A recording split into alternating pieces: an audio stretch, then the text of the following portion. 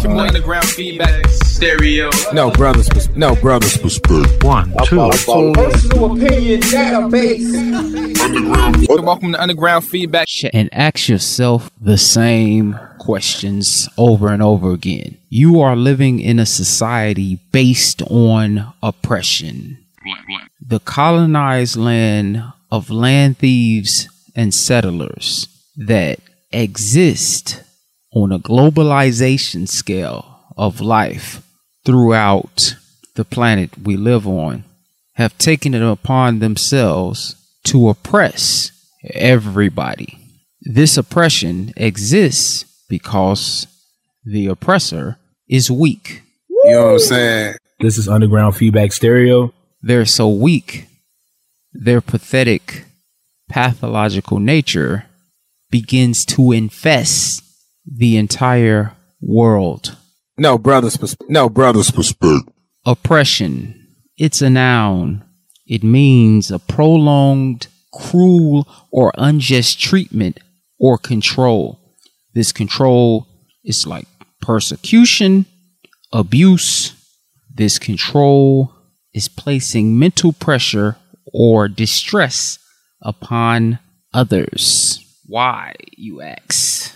The foolish question of why. Well, I think before you ignore all facts, you have to understand the internal colonialism that describes oppression or exploitation of one racial or ethnic group by another within the same country. They contrast to traditional types of colonialism, with a source of the exploitation in internal colonialism comes from within country rather than from a foreign power. But I also might add, in foreign lands, they colonial oppress. Personal opinion database. You ask, what is colonialism?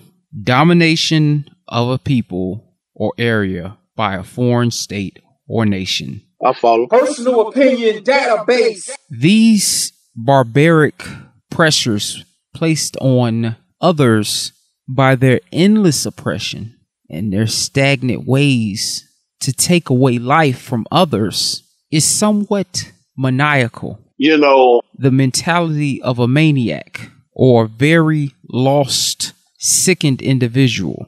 Frantz Fanon wrote, "Violence emerges as a critical concept in this moment.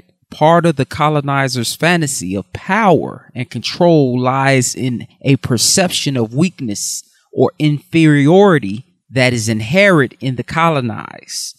The colonized are weak and therefore, in some fundamental sense, deserve their abject condition. This is consistent with Fanon's reflection on the inferiority complex in black skin, white mask, but writ large and as a characteristic of a population and people.